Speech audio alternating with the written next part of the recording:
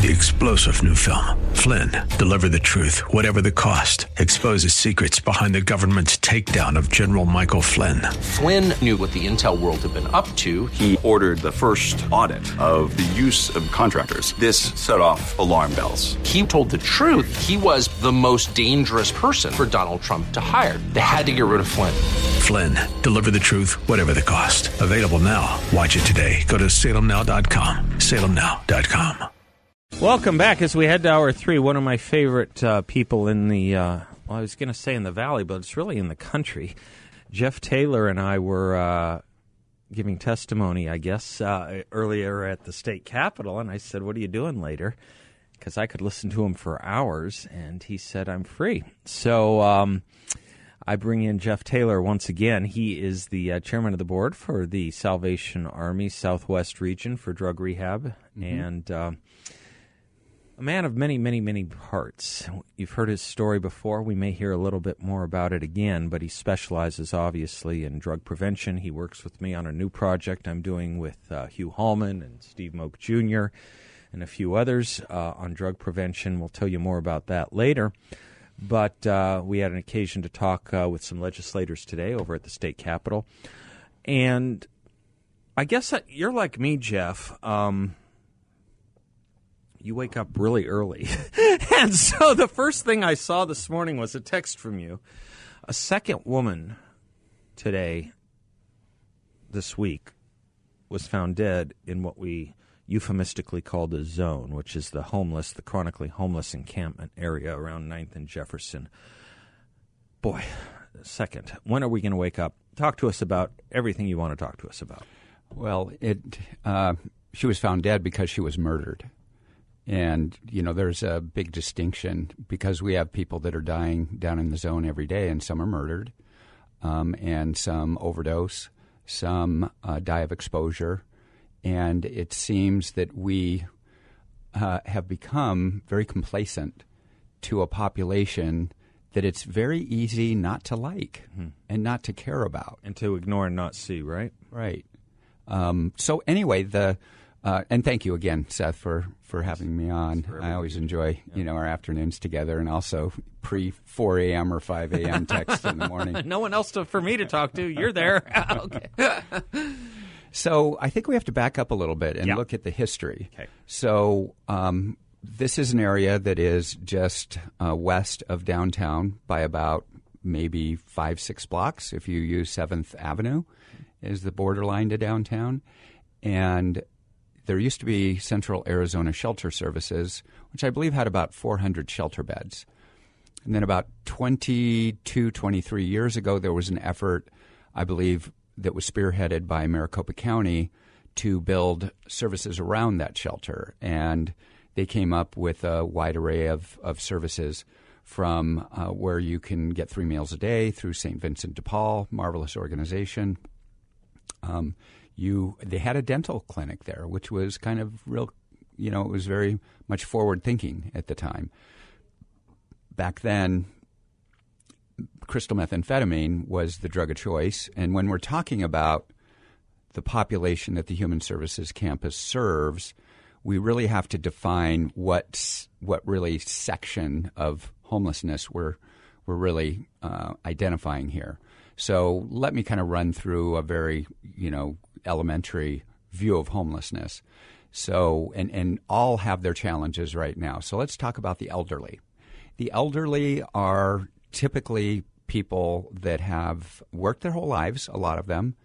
Maybe they didn't do really good retirement planning, and they're reliant on Social Security. And that's challenging because Social Security has not kept up with our rents that in the last 4 or 5 years have doubled here in the Valley. So you're on a fixed income, and now your rents have doubled, and you are losing your housing. So just to give you an indication of how that's really affected the services the Salvation Army provides. So they have true affordable housing. They have 8-floor mid-rise down on, I believe it's 5th and Fillmore, and then they have another one out in Mesa. They're called our Silver Crest facilities. And I think combined there's around 250 apartments there, maybe 300. And it's true affordable housing in that whatever your fixed income is, the Salvation Army then charges 20% of that income. So let's say that your Social Security check is $1,000, then $200 will get you your own place to live and meals every day and other activities. And there's a church and an after-school program that are combined with these properties. So it's not just the housing piece. And now these are pre-pandemic estimations, but pre-pandemic it's gotten much, much worse for the elderly. Since then, there was a 29-month waiting list for affordable housing there. So, and that's a whole other conversation about how do you get affordable housing, get through the zoning process and things like that. So let's move on to the families. Let's say that we are talking about lower income, middle income, where something happened. There could have been an illness. There could have been, a repair on a car. People that are living paycheck to paycheck, they can't really survive, and something coming on the horizon financially that they weren't planning for. And so we have families that are in need of emergency shelter. They're finding themselves homeless, also with the increase in rents. And so we have families where something happened. Then we have what we're going to be really centering our conversation on is the chronically homeless. And the chronically homeless are people that you see in encampments. And we need to start calling it, and I think I've mentioned this on your show before, Seth, but we can't mention it enough, really, is that the chronically homeless, we need to identify and have a new phrase, is that we are looking at a population that is either mentally ill or they have untreated substance use disorders, or they are addicted to either alcohol or to some other drug that's out there. And that shifts. It started off, way back in the crack cocaine days, and then it went to crystal methamphetamine, and that came, up to about 2004 or 5. Then it started switching to opiates, very cheap heroin, which turned into the pharmaceuticals that were being sold illegally on the street. The most famous one was OxyContin, but before that, it was Percocet, Percodan, and Vicodin. All opiates, all in the same family. And now that has been replaced by a very powerful equivalent called fentanyl that we've all heard about. And fentanyl is a whole other ballgame. I've been around, the addiction treatment community, criminal justice for probably about 25 years, and I've never seen anything like this that we're experiencing right now. So back to your point about the zone is, so at what was built 20-some years ago was the Human Services Campus, and it was beautifully done. But pretty much everybody walking in the door has mental health issues or substance abuse issues that are untreated. And the campus, when they opened, did not have any substance abuse treatment. So that's what I call a big front door and a very narrow back door. And I actually wrote an article about 20 years ago that you really need to have your centerpiece here of treating the core issue of why they are homeless in the first place. And that typically is some level of substance abuse. And we throw in alcohol there, too. Alcohol is very prevalent, in this population. So, and as you like to remind, as much as we talk about fentanyl or other drugs, it is the most violent of drugs. Yes, it is. The legal drug is more violent than all of the other drugs combined. No. And I learned that from the police department. No. A lot of domestic violence, things like that. One or both partners are, drunk when the police show up. So that led to what we have today. When you have a very narrow back door and you have a limited number of shelter beds, you attract from other areas of the city to those services, and it's going to spill out into the surrounding community, which has occurred, and it's gotten worse and worse and worse over time.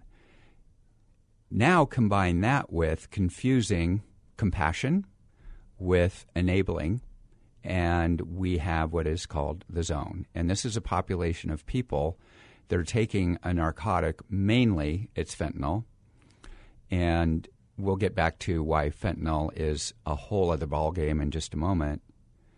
But mainly fentanyl robs people of their ability to care, and that's why you see people that don't shower, and they don't bathe, and they're living in open bathrooms, and they're affecting all of the businesses around there, and it's spreading. And I have been, in my role, on the board of Salvation Army for the Western Territory is the communities that have gotten a lot of press like San Francisco. I believe Oakland is worse, but I've been all over the LA area, San Diego, and also out to Hawaii, which has a big homeless problem. And these are communities that, again, have confused compassion with enabling. And as a result of this cheap fentanyl and why it's such a new ball game is the Salvation Army has 2,000 treatment beds, and we'll come back and talk about those treatment beds and what's occurring there. Yeah, this is a fascinating thing. I don't want people to leave over the commercial break. We'll take a quick one and we'll come back because you're going to hear a statistic that is going to blow you away. I know what Jeff's about to say, and I'll just tease it. The next statistic you're going to hear from Jeff on the other side about treatment availability and our crisis with the chronic homeless in the zone, it's going to blow you away. I'm Seth Leibson. He's Jeffrey Taylor. He and I will be right back.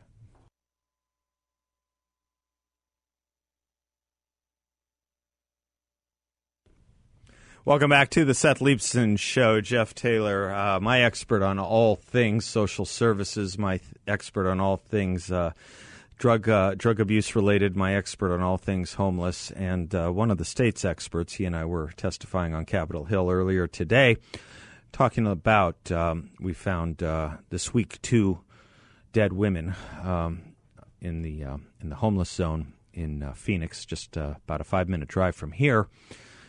A drive that every state legislator would drive by on the way to work here in Arizona. And Jeff is the chairman of the board of the Western Region of the Salvation Army on drug abuse and drug rehabilitation. The next set of statistics, which I promised the audience, is going to blow them away, and it's the beginning of the understanding of the chronic nature of the problem we all have to deal with. Jeff, go ahead. Yeah, so before the break, I would explain that we have approximately 2,000 treatment beds. And these are residential, which means that we will house you, we will give you clothes, we will teach you to get up and go to work every day, and we will treat your drug problem. Soup, soap, and salvation. Soup, soap, and salvation. And that is an arena that the Salvation Army knows very well, because they've been treating drug problems since 1865. So Salvation Army was founded in London, England in 1865, and they used to send the wagon down to the Skid Row area, and that's where the soup, soap, and salvation. So you got on the wagon, and that's where the, I'm on the wagon phrase came from, which I didn't even know till a few years ago. I thought it was great. Few fell off the wagon, but, it was a pathway out of, the Skid Row lifestyle. So of those 2,000 treatment beds, we historically have had waiting lists that sometimes went up to 5 or 6 months waiting list. I mean, where can you get 6 months of residential, what we call work therapy for free? And it's got a dedicated funding source, which is the thrift store network. So there are several thrift stores throughout the state. So 100% of the proceeds from Salvation Army thrift stores pays for drug treatment. So it kind of self-funds. And right now, remember, historically, up until just a few years ago, we have had a waiting list and sometimes extensive waiting lists. And now we are about 30% empty. That means that we have about 600 empty beds in the western United States during our biggest drug crisis ever. So we have 1,100 people on the streets in the zone at 9th Avenue and Jefferson, most of them with mental health or addiction issues, probably all of them falling into one of those two categories. And we have a 30% availability of occupancy for treatment and housing for them. Mm-hmm. Okay. Exactly. So what's going on here? Yeah. I cannot remember when we've had higher drug use in our communities. Right. And Seth, you know that better than I do. So what's going on here is that we started to have a pathway to treatment without a consequence. Now, that may work for someone who is early on in their addiction. Their first brush with the law, maybe they're a 6-month, addict or a year addict, and, diversion programs or what are called pretrial diversion programs now really don't have much of a consequence. They can charge you with a crime on pretrial if you don't do well in the program. But typically the charges that qualify for the program aren't going to send you to, our jail system or to our prison system for any, really consequential period of time. So when you remove a consequence, then you remove what is called the hammer, or what I like to call therapeutic leverage. Okay. Most of our clients right now are coming through the criminal justice system, and they're doing very well because they know if they don't do well, then there's going to be a consequence. They've been arrested, and they've been ordered, and they, through court order, are staying at a Salvation Army facility. Right. Or they have spent time in prison, which is a consequence, and they're very engaged, typically right when they get out and not going back. But I think that it is something that really isn't well known in our community, and that is that we think that we can incarcerate the addiction out of somebody. And we practiced that for many years, and we found out that wasn't very effective. Incarceration. People can get drugs in prison, by the way. Yes. Yes. Okay. And, there's a kind of a misnomer out there that Not can legally, but do, is how I should put it. People and I've heard, many people there are more drugs in prison than there are, and that's just not true. Right. They are hard to come by and are very expensive, but they are available. And it's sporadic. So back to this, what is going on is that when you don't have a consequence and you just offer people treatment, I have offered people treatment in the zone and in other encampments throughout the valley for over 20 years. And I can count on one hand of the hundreds of people that I've offered a treatment bed, given them a card, given them directions, say you can walk right in the door, be assessed for the program, and you can be sleeping in a bed tonight. And of the hundreds of people I've reached out to on the streets, ask them their name. I try to develop a little bit of a relationship with them, really treat them like the human being that they are. And like I said, 5 or less have actually walked in the door. Now, I've planted a seed, though, because back then the circle would get smaller. And, at some point when you're out there committing crime in our communities, which is typically thefts, and that could be retail theft. It could be organized retail theft. It could be burglarizing cars or jumping over fences and stealing bikes and taking them to the nearest pawn shop, that they are really I lost my train of thought there, Seth. You got to help me out. No, that's okay. You're talking about people who are engaging in theft to maintain their addictions and to maintain their supplies. And when you offer them, a place to stay for free, they're not of interest. It's not of interest to them because they figured out their lifestyle, and their lifestyle is just fine. Thank you very much. I'm stealing bikes, and I'm able to maintain the drug addiction that I want to maintain, and I'm not interested in 3 square a day in a bed. Back to the seed that I planted. Yeah. So they remember that treatment bed. Now they engage in this escalating. Addiction rarely remains constant. It gets worse over time. People become higher risk takers because they're more desperate. Mm-hmm. And so now you're starting to get arrested. So once they get arrested, they remember, hey, I remember that there's a treatment bed, available to me. So they'll talk to their public defender or, to their assessor in the jail, and see if the court would accept, being released to either, our facility or some other facilities, because there are many, and we're not the only ones with empty beds. Right. So this is what happens when we look the other way, when crime is being committed, which is being committed quite often in all of our communities, not just in the zone. It's all over town, and I'm sure. But when I was in the zone, I have to tell you, we'll take a quick commercial break. We'll come back on the other side of this because the crime situation is abhorrent. When I went to visit it, within an hour, I must have witnessed 5 crimes, and I'm not talking misdemeanors. I'm talking arson. I'm talking battery, assault and battery, and the cops aren't there. In fact, I had to give a cop on the walking beat a ride. Me, little old me, I had to give a cop a ride.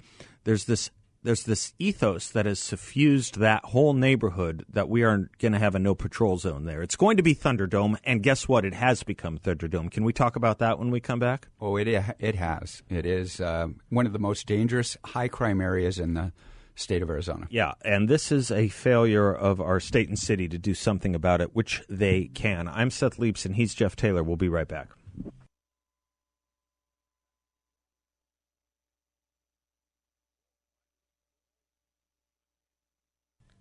I'm Seth Leibson. Welcome back. Jeff Taylor is my in-studio guest. We're talking about drugs, mental illness, and the chronic homeless crisis here in the Valley, but generally as well. in this area, I don't know, is it about now 5 or 6 blocks? It's growing around 9th Avenue and Jefferson and forward. As I said, when I drove through there for about an hour, just kind of looking and self-educating, I must have seen at least 5 crimes, violent crimes. And there are no cops. There is no police. I saw arson. There is no fire department. Talk to me about this. This is a abnegation of responsibility. It's a resignation of responsibility, and it's only going to get worse. So there are several efforts at the legislature right now on how to really manage what is going on, and really it's been to the point where it's very difficult to manage at this point because it's gone on too long and grown too big. But there are some efforts to outlaw street camping, which I think that needs to be enforced. But more importantly, we need to start enforcing the laws of these high crimes that are occurring. Not only, like I said, not only in the zone, but I live up in North Phoenix along the canal bank is not too far away. There's encampments along the canal bank. Yep. All of the overpasses, they're on Northern and the I-17. Mm-hmm. Encampments have taken over that overpass and they're moved on, and then they're back. It's like squeezing a balloon. But it seems to me that we've become this very enabling community, which if you talk to anybody in the treatment community, enabling means you can enable people right into the grave. Right. And that's what we're doing. So let's go back to what's happening. Why do we have empty beds? So it's very hard to compete. You remember, Seth, back in Governor Ducey's opioid act, we had a special 2017 or something like that. Yeah. We had a special session, which is a big deal. That means that you have a session on one issue. Right now, they're dealing with maybe 300 or 400 issues, in the open session of the Arizona legislature. Right now, and back then when they had this, that was a crisis. And they were dealing with OxyContin, which was being prescribed like candy. Too prodigiously, Yeah. And there were some doctors that really didn't know, and then there were some doctors that were running businesses. Pill mills, that we call them. Pill Yeah. mills, yeah. Mm-hmm. So that being sold on the street, it would filter down to the street as an illegal, narcotic. It's basically pill form heroin. And that pill, there were a lot of different potencies of the pill, but generally it would average out to about $50 a pill. Now that has been replaced by the synthetic opioid, which gives the addict, the same high, the same potency, if not more potency, for $1 a pill. Think about that. For an addict back then, for years, up until just a few years ago, you wore yourself out trying to raise $200 to $300 a day to support your opiate addiction. And with that came consequences. Now, we have people that actually come into our facility and they're feeling pretty depressed in the first month. We need the brain to kind of get rewired days into days, nights into nights. We need to have people on good nutrition and also feeling accomplished in their day. We also start off in chapel, which I think is an amazing behavioral change. When you start the day in chapel, then your behavior changes. We really profess that this is God's property and we expect you to behave as such. And we have people coming from all walks of life with criminal histories, and we don't judge them. We want to help them. And in my 20-plus years of being all over the United States at adult rehabilitation centers, I have yet to see an incidence of violence there. Yeah. How many incidences of violence did you – now, these are largely the same people, Seth, same population that you were running into in the zone. Right. And for $1 a day, they can avoid all that. Right. So you're sitting in there, you're depressed. $4 a day, $3 a day. And it would keep people in treatment, retain them. We call it retention. That would keep people in treatment because they're tired of trying to raise $200 or $300 a day. Right. Well, now they can just look out the door and they can tear off a piece of a cardboard box and write on it, please help, God bless, and you can be a full-blown opiate addict for $20, $25 a day. Now, in those days, you could survive for some time when the problem was just heroin. As Sam Quinones put it in the Washington Post op-ed earlier this week, fentanyl, no one survives. No No one survives. long-term fentanyl addicts. There are no long-term fentanyl addicts for $1 a dose, $4 a day. I'm Seth Leibson. He's Jeff Taylor. We're going to talk about how we got to this point. A lot of it is through language. A lot of it is through appeasement. A lot of it is through misplaced compassion. He and I will be right back.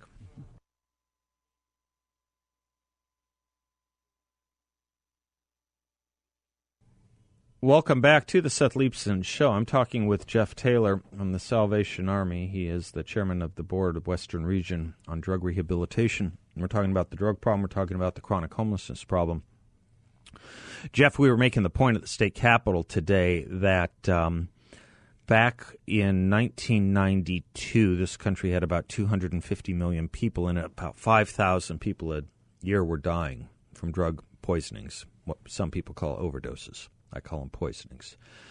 Today, about 107,000 people a year are dying from drug poisonings. The country's population increased to 333 million.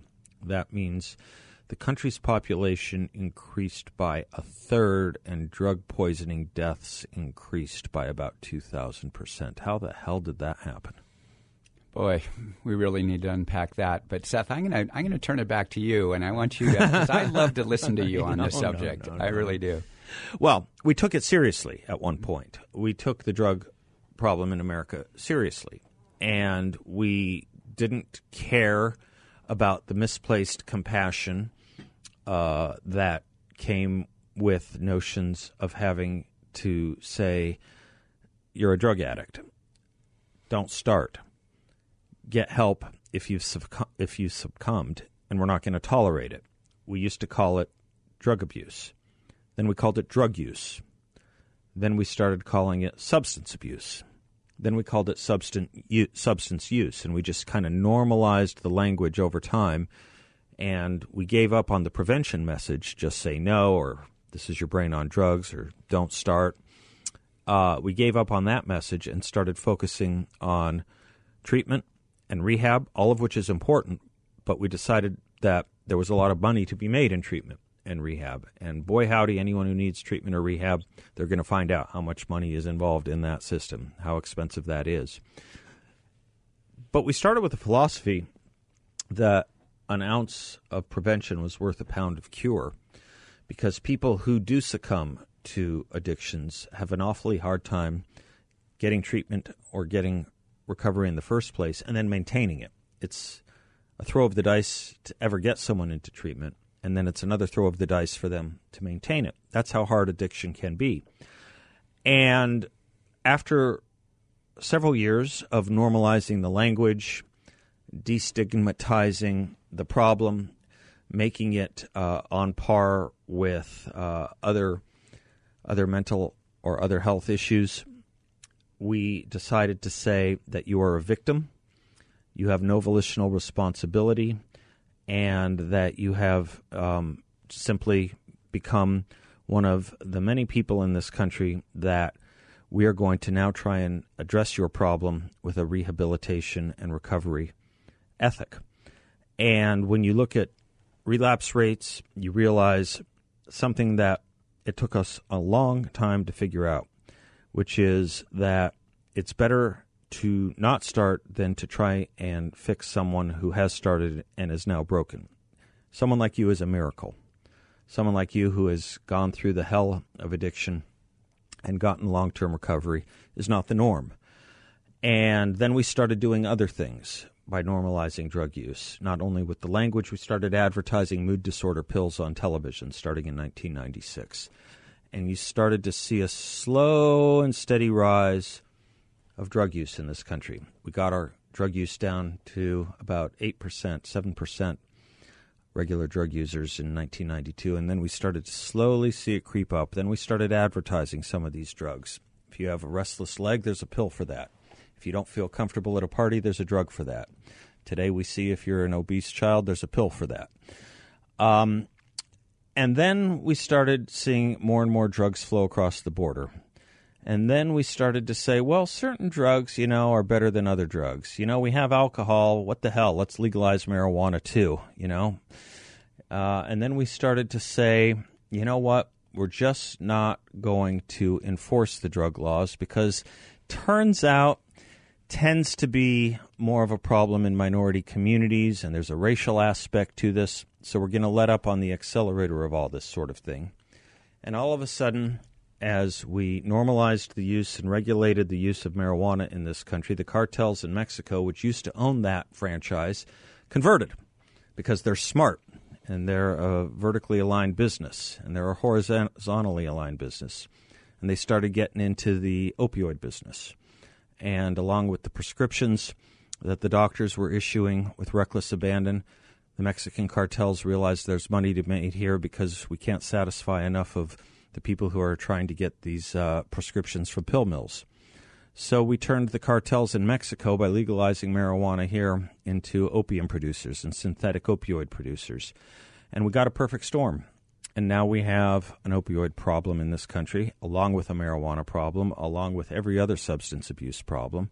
And we are watching the need to now build the equivalent of 2 Vietnam Memorial Walls a year, when what those people who went and have seen and visited it in Washington, D.C. will note it took 16 years to build with those 58,000 souls who were lost in that period of time, and we're building the equivalent of 2 because we let up on it, Jeff. That's what I think has happened. And we're not enforcing the laws, and we're not talking about a prevention message. We're not telling kids not to start.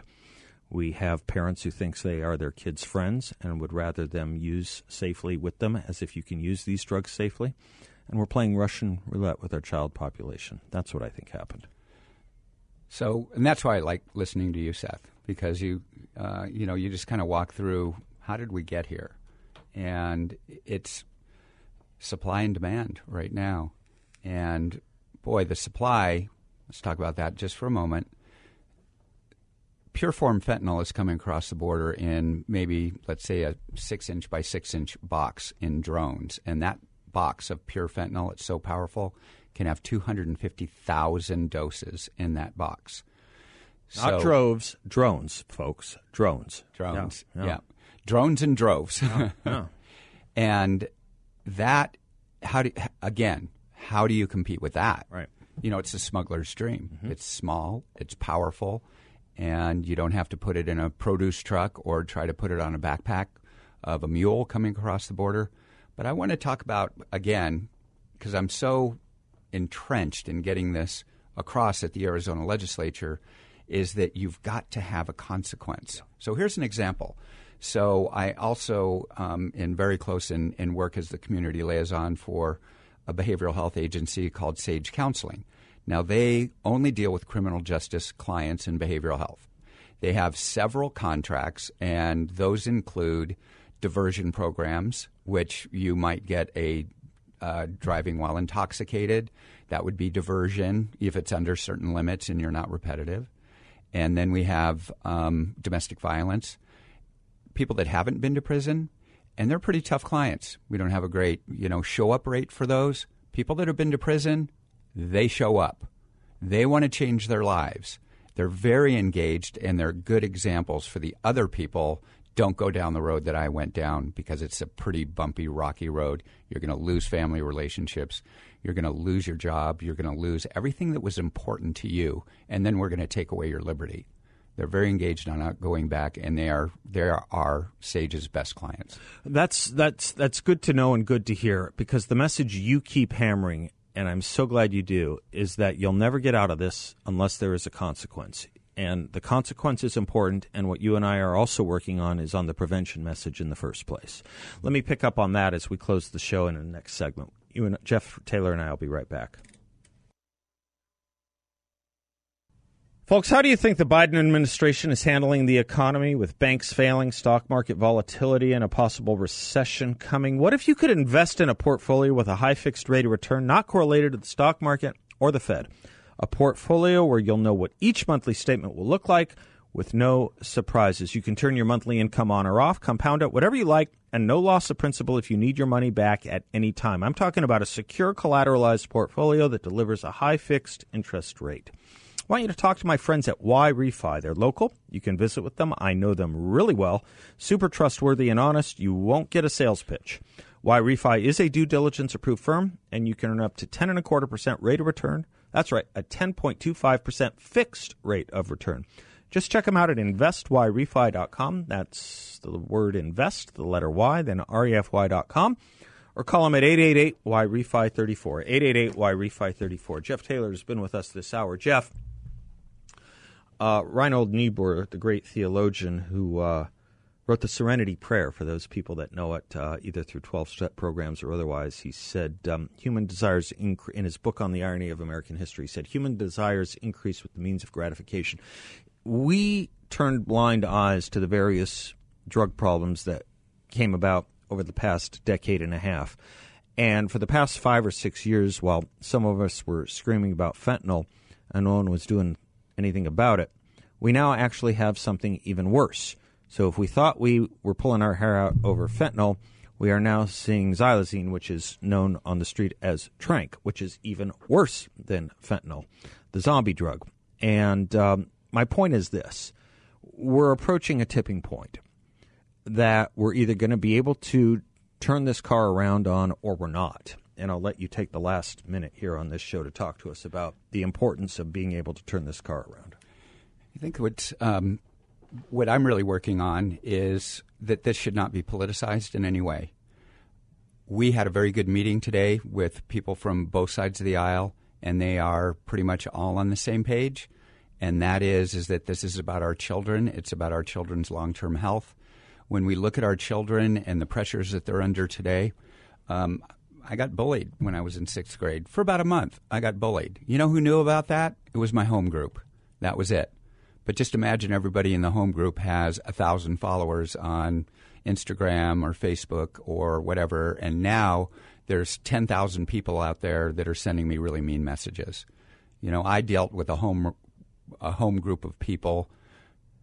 Our children are not equipped for that, and that's why drug use is starting earlier and earlier. I believe it's 7th grade is the average age of initiation. Remember the old Buffalo Stephen Stills Buffalo Springfield song, For What It's Worth? There's something happening here. What it is, we ain't exactly clear. Well, we are pretty clear, and there is something happening, and it's big.